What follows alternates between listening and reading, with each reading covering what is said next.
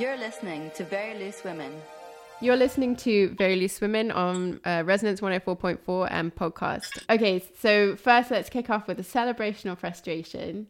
I'll start. My celebration is that in about 9, 10, 11, 12, 3 hours, my sister, who has just bought with her husband, her partner, a car, is driving down to South London. She lives in North London with her 11-month-old baby, and we're going to have lunch together. And I just can't wait because I saw her briefly in a park in Holborn about, I don't know, a month ago when I cycled up there. But lockdown's been really tough for not seeing my niece grow and seeing my sister, who's like one of my best friends. So I'm so excited. I can't describe that more. What about you? I guess celebration coming out of frustration. The whole launching a book during a pandemic thing is a bit kooky. Festivals are off, bookshops operating in changed ways, but one thing that has happened is a lot more digital or virtual events, and it's just the kind of conversation that is so enjoyable to have. It's really been a pleasure to get to do that, and I guess I'm pretty happy that people have made that happen despite the circumstances. So a real pleasure. I'm Leo, and that was Joe Lennon, the author of a collection of short stories out in the UK since the 23rd of July. It's called In the Time of Foxes. Here's my conversation with Joe about the book, recorded on Sunday morning over Zoom. There's a sort of leitmotif going through it of foxes. That's the main thread between the stories. But I feel like, is there any way that you would want to describe the book? Well, I like what you said, actually, the whole leitmotif thing. I'm a bit sniffy about themes when it comes to short story collections, because inevitably, surely that would end up being a bit artificial. The nice thing about the foxes as a leitmotif, as you say, is that there's so many kind of different ideas or directions in which you can take that it never felt constricting at all for me. And yeah, I mean, there's foxes in there, sometimes literal, sometimes it's an illusion or just a kind of glance, really. But ultimately, it's about people and relationships and life and work and all the rest of it. Yeah, that definitely comes across. One of the big questions I wanted to ask you was the motivation for writing In the Time of Foxes. You've been ploughing away since I first met you when I was like in my early 20s. So my question isn't so much like what made you keep going throughout those years, though I am very curious about that. It's more, why did you want to write this one specifically? As you say, I was ploughing away for the most part on a novel, actually, and I reached a real impasse. I had an agent for that project, and there were all these, successive drafts and notes, and it was just this really involved, drawn-out process, and I was having enough success with it to think, oh yeah, this is going somewhere, and I could kind of keep telling myself that. But the truth is that I'd reached a real stalemate with that project, and eventually the agent said, look, you need to find someone else to take this forward. And that was a kind of prompt for me to set it aside. And I didn't have enough emotional energy to decide what I was going to do with it, to say to myself, oh, I'm going to dump this. But what I was able to do is say, you know what, I'm just going to pivot, work on these stories which I'm actually excited about, and I think there's something there, and that provides a way to be a bit more experimental, to have a bit more fun and do something that feels to me fresher, more immediate, a bit more conversational, a bit more contemporary. I got to a point where I felt like some of my best writing was happening in my WhatsApp chats with friends, and so I thought, how do I do something that approaches that over there instead of this other thing over here, which is really worked over and in some ways, might have beautiful moments, but can also somehow feel a bit dead on the page. Talking to someone about how I don't read a lot recently, but I meant I don't read a lot of novels. But as my job I'm a journalist, so I have to read a lot of articles. I write a lot, both to friends, like you say, on WhatsApp. I should say for listeners that the club that we know each other from is called the Failed Novelists, and I've had 2 failed novelists on before. Selena to talk about looking at ecstaspasy, which is reading the future of, I guess, specific questions in sheep's guts, And I've had Claire Fisher on as well to talk about her book, All the Good Things. You're the first one to say I had a writing project and I didn't finish it, which is very fitting for the failed novelist. So congratulations on bringing it up. I'm grateful for that. So in terms of your methods, you spoke about WhatsApp just then. How did you go on to that next step? But how do you build that level of credibility? These are quite like short. They're short pieces. I don't know, like 10, 15 pages, fully fleshed out main character, like very 360 on that one. And then also these like very different universes each time, sometimes many different like locations. My big question was like, how much of it is real to you? Like how much of that have you lived? Because it's very convincing. Well, I'm glad you think it's convincing. I think that my natural inclination is to want to build a really convincing milieu, a sort of time and place, and short stories I think often do that very well. I don't mean me, I just mean in general. So that might be, you know, you're on this road trip on the Atlantic coast of Spain, or you're with a lawyer in northwest London, you know, getting bailed up by one of his rougher clients. And I always start with something that I've had some experience with of that time and place, and I wouldn't really embark on a kind of conceit for a story if I didn't have that to begin with.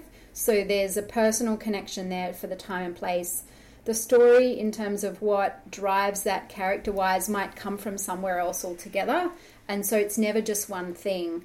And then I might layer on additional research to fill out someone's professional identity or world or so on, so that there's a bit more depth there to make it a bit more convincing. So I start with something, bit of intrigue, layer things on where I need to, and what's really important for me as well is to find what kind of story that I'm trying to tell. And once I have a kind of extended set of notes for a story, I'll step back and say, oh, aha, it's kind of, you know, this is a tragedy, or this is, you know, someone, you know, maybe getting what they need rather than what they want. You know, there's sort of archetypal story forms that, and then I'll go back and kind of prune everything and shape everything in the light of that, so that's all kind of geared to telling that story.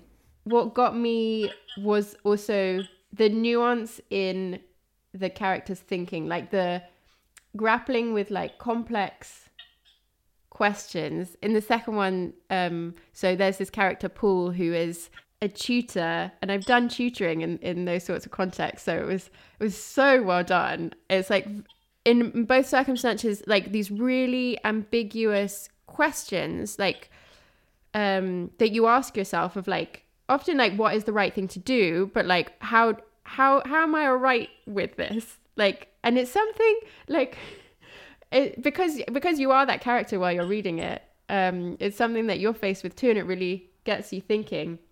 It's almost got, I don't like this word a lot, but it's got like a philosophical bent, I guess, and it gets you thinking about your decision making. That's what I mean. How did you approach that bit? Did you have like a question that person needs to be asking, or did it come like naturally out of the situation? Well, I think, you know, to kind of bring this down to earth for people who might be listening, the situation with Paul in that story, The Invitation, he's an English tutor who's working for a wealthy oil exec in Moscow, and he has a bit of a man crush on his boss Nikolai, but then these feelings kind of shift and turn into something a bit more complicated, directed towards Nikolai's girlfriend Daria. So you know, complications ensue. And I think, you know, the intrigue about Paul is that he's not fully known to himself. He starts out as someone that we kind of identify quite closely with as Mr. Nice Guy, Mr. Ordinary. He sees himself in that way, he presents himself in that way, and then as the story goes on, there start to be little clues here and there that actually maybe there are other things at play. But, you know, I think there has to be that element of surprise as well, and I guess it's one of my favorite kinds of surprises where a character is not fully known to themselves. It's a bit of a kind of that's a kind of Chekhov trick, I feel. But it gives you room to move, and it gives you the element of surprise, I think. That's definitely one made me want to read more Chekhov. It's also reading this, it has made me want to write again. And I just think that that's such a, it's a really wonderful thing to like confer. So I'm grateful for that. Well, can I just say on that, I mean, the wanting to write again thing and reading fiction again, I really get it. I had some serious ill health a few years ago. I had cancer treatment. I had 2 rounds of chemotherapy. And at that time, I just became so bored with really, you know, well-intentioned literary novels that were just really ponderous, and I just ultimately could not care. So I get it, and I think we're at a time now where people have a lot going on. There are a lot of real distractions, not in a kind of trite sense, but like real things happening in our lives and in the world, and fiction is a bit of an ask, and I think fiction has a job to do if it wants to compete with the appeal of Netflix storytelling, which frankly is often very, very, very good, which is that you have to capture someone's attention and give them a reason to turn the page. And I think that if you can't do that, then it's just an exercise for yourself as a writer, and that no longer interests me. Yeah, there's definitely a demand and empathy from your stories that I think I watch a lot of Netflix, and I watch a lot of reality TV as well. Like there's a lot that I really enjoy and that I feel like I also like a lot of things that are very rooted in reality. But to be honest, I got a lot of that from your book. And I think that's why one of my first questions are like, what part is real? Like that was like one of my first, when I'm reading, I'm like, how much can I use this to make my own decision making in the future? You know, like, because these are like, you know, and so it's always good to know like which parts I can treat as like motivation for decision making or something. And if it's reality TV, I know so much is edited and stuff, but I just feel like there's more grasp, you know, at humanity than when it's fictionalized. And I tend to watch like more documentary and reality than other. Well, I think I just have to say that I have to be a little bit coy about my inspiration for different stories. It's just ultimately you have to protect your sources, don't you? Yeah. No, I'm not forcing that out of you. It's fine. No, I think you've given a good description of like having that first inkling, and I think that's so important for me as a reader to know that that's there. And I think when I was reading the stories, I felt that. I did feel that there was reality at the core of it, because I know that if I didn't feel that, I would have lost interest. So like I know that it's there, and I'm like, if it's just saying like when you compare it to Netflix or something, like you are in competition, like from my own time, you're in competition with that, and it's like a very real threat to reading. And yet what I got from reading those stories, and it is this complexity and nuance that I talked about earlier, I don't get that from those shows. I don't get that from a lot of the TV that I watch either. You say, if we come away feeling like there is some element of truth in there that's a larger truth that speaks to us as humans, then perhaps when it goes well, reading can let us come away with a kind of enlarged sense of our own lives and what we're doing here. I've been thinking about that in terms of this book. It's very cheesy to say this, but when people talk about books being nourishing, like I got that, but I hate that term so much, or fulfilling or something. They're so empty, these terms, I feel. But what I meant by that is it gets you relating to something and then applying it to yourself and then moving on. Like it does that. But it's just all of those terms to describe books in that way are just really disgusting. Especially the food related ones. They are disgusting. I do think you have to give a reader something. So there's a kind of idea of giving in that for me, but that's a kind of really, I mean, it's however we put it, I agree with you. I agree with the sentiment, and that's something that I think that you should aim at. In terms of methods of survival, one thing that I want to bring up is sort of thematically, one, do you feel that does link the stories? And what do you think that means for you and for the characters? It's something that started to emerge when I was writing these stories. I wrote a story called Day Zero, set on a Mars-like planet, and it's about a guy named Sebastian he's having some problems that in some way mirror my own experiences with cancer. And so this turned into a kind of story about him being kind of really annoyed about having to go on this kind of search for, alternative remedies. Like he saw himself as a kind of cynic, and he really didn't want to be forced to take on that mantle because it just didn't really suit his idea of self. So this is a kind of story about Sebastian sort of resisting moving on. He just is kind of stuck. And so I guess Sebastian needs to grow in some way in order to survive, and kind of cultivate a different way of living and a different mode of operating if he's going to beat the odds, so to speak. So that story inevitably has a kind of survival theme, and it's also overlaid with the whole question of the survival of the human colony on this planet in which he's living. So there are survival themes there. And then when I started to write some more of the stories, like In the Time of Foxes, the title story, which is about a woman living in Hackney who has a fox problem in her garden, then these foxes started emerging, urban foxes in this case, and foxes are this quintessential survivor, really. So then this kind of started to be a kind of repeat interest in some of the stories. I find that when I was writing that when you look back, you're like, oh, it's obvious what I was trying to tell myself. And actually, you know what? Ellie and I my partner and I started doing these writing exercises before bed a few months ago. So we'll set each other a theme and we just have to write for like the next 3 minutes and then we go to sleep. And there was one which is like a utopia or something. And it ended up being about like what had gone the most wrong in our life. But we didn't do that on purpose, but you write it and then it's sort of, it like leaps out at you and you're like, whoa. Like I was just writing a random story. I didn't see that coming. So it definitely offers you like another way to reflect and to help you like process a lot. Or at least I say you, I mean me for that.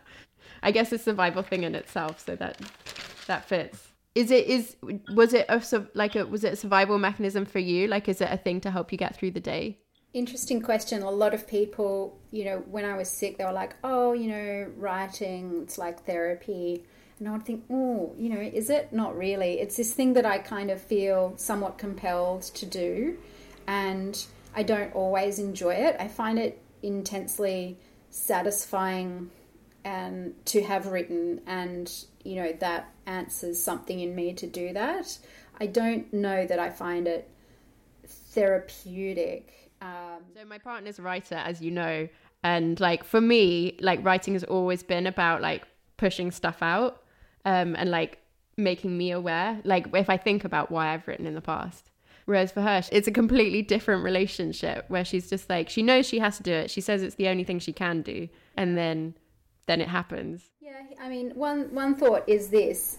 The enjoyment I took from writing these stories was the kind of enjoyment I think that you could get from doing or solving a puzzle of some kind. There's a kind of exercise to it, and you have to put the right pieces in the right places, and it doesn't work until they fit, and then when they do fit, it works, and that's really pleasing.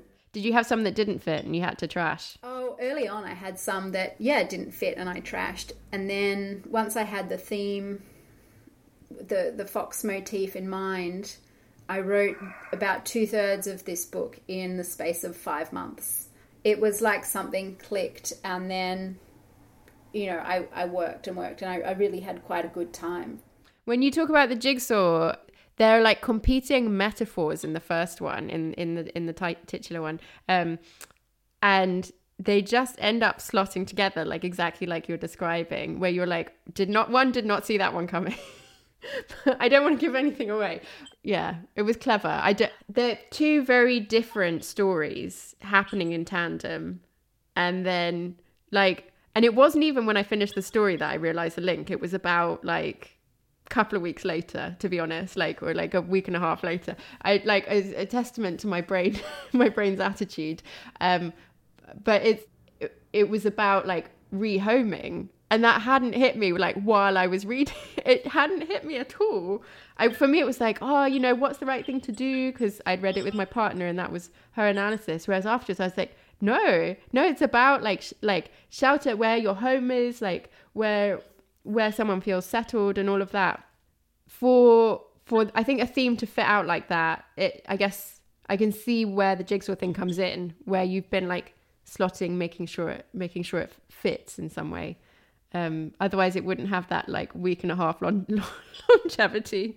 Maybe that's just me. I'm in the same boat because it won't be apparent to me on the first draft either. So don't feel bad. It's something that I'll come back to. And if it works like that, then that's good. I sometimes come back to that idea which might be familiar to you, Leo, in Aristotle. And people often talk about this, the idea that an ending when it arrives should be both surprising and inevitable. So I really aspire to that in creating endings. And I think if you can do that, that's hopefully the most satisfying type of ending. And inevitable in the sense that it seems to flow inexorably from the action that's come before, not just be kind of tacked on. That it makes sense for all of the characters' motivations to have done that and not some random force coming in. What are I say survival mechanisms, I mean that loosely in the sense that it can be anything. Like, what helps you maybe during COVID or just generally? What makes you wake up? Actually, well, you've hit the nail on the head, Leo, because my secret is sleep. I don't sacrifice it. For the most part. And I know a lot of people who seem to do that routinely. And at a certain point, I just learned not to. And I think it's amazing if you can get enough sleep, then other things just seem to work. So, sleep helps me survive. I think there's a lot of science that comes out all the time about what sleep does for cellular repair. And that's been really important in my life. So I just think, go for the power nap or get your 8 hours. And other things for survival is just, I guess, do what you got to do. I was non-negotiable on sleep for about 2.5 years. And then I started doing night shifts at work. Can't do it. I had to start saying no to those because I just couldn't cope with it. And then this week I've had 2 4-hour nights because I just couldn't get my work done. It's just horrific. I can't cope on no sleep. I'm like you. It's just not worth it. I've taken 3 days off this week just to catch up. I just need the rest. I asked the other producers from the show to send me what they thought their methods of survival were. So here's Esther and Anna Rose talking about theirs. Oh, hi there. This is Esther. Just responding to Leo's call out. So what does survival mean to me? Great question, Leo, as per usual. Well, if I think about associations with that word, you'll never guess who comes to mind. Bear Grylls, straight away. I think of, like, extreme weather, extreme climates, kind of Duke of Edinburgh vibes. Not saying that Bear Grylls is Duke of Edinburgh level, because he's probably, like, platinum, and I didn't even pass bronze.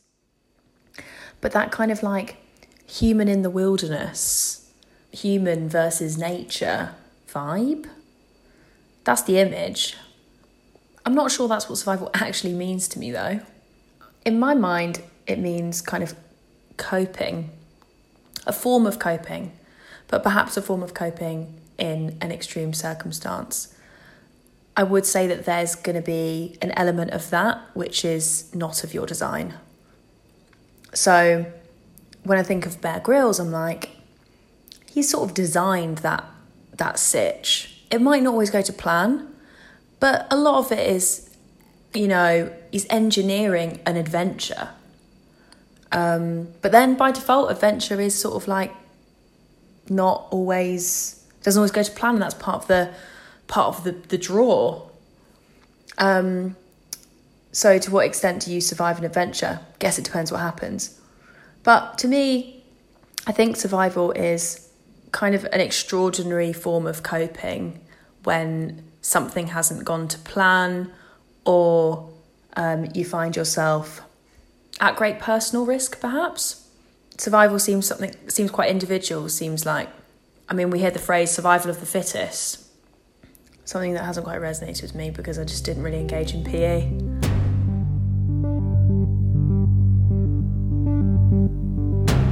Hello, this is Anna Rose, and the word survival takes me back to about 10 or 11, because two things happened when I was 10 or 11. One is the Destiny's Child song Survivor came out, absolute banger, and I think that song and that album as a whole really taught me that as a woman I would be able to cope with anything or deal with anything, survive anything on my own, and that I needed no one else around me to look after myself. And while I, on one hand, grew some very staunch independence that perhaps a therapist would say is not particularly healthy, by listening to Destiny's Child, on the other hand, we used to get sent to this thing called survival camp, which is where all the children in my school, when we're kind of 10 to 12, for a couple of days every year, we would be sent to this deserted island that's just in kind of Auckland Harbour, and we would have to fend for ourselves. And so you learn things like how to put up a tent and how to build a fire and how to cook, which is kind of weird that you learn them actually, because no one really teaches you them. I don't know, maybe we learnt them before we went. Anyway, what I learnt during that camp is to rely on the community of women around me, and some of the women that I went on that camp with, girls at the time, are still my friends to this day. And we all just shared our resources and got on with it, and learnt that actually, you know, if we ended up on a deserted island that didn't have a ferry service back to Auckland City, that we could cope.